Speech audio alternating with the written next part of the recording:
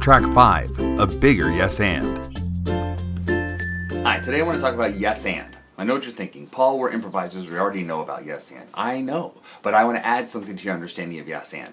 A lot of times when we first start off improvising, we think that yes and is the characters yes anding each other. And 90% of the time it is. That will get us out of most jams and keep the scene on track most of the time. But there's a bigger, more subtle yes and happening there that we need to be aware of and we need to be consciously using. And that is the yes and between the players.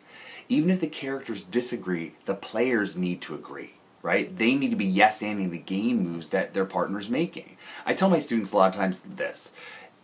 Improvising is sort of like stage combat. That is, the characters in the play hate each other, and they're fighting for their lives, and they're trying to kill each other. But the actors, the players, aren't. They're working together. They're conspiring together to make this fight happen, to make this fight look real, and feel real, and appear real, even though it's not.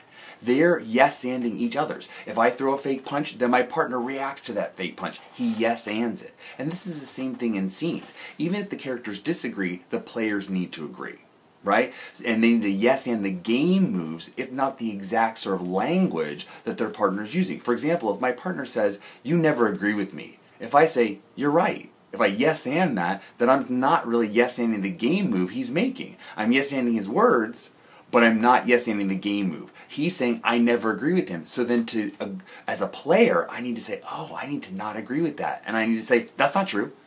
That's not true." Right? Because then I'm playing the game that he's putting out there. And this sort of plays out in a lot of different ways. But that's the thing. The players need to agree. So we're not just listening and automatically sort of like machines yes-anding every word that comes along. I'm taking in what my partner's saying. I'm recognizing the game moves that they're making. And I'm yes-anding those game moves. Thanks for listening to the Improv Blueprint 18 for 18.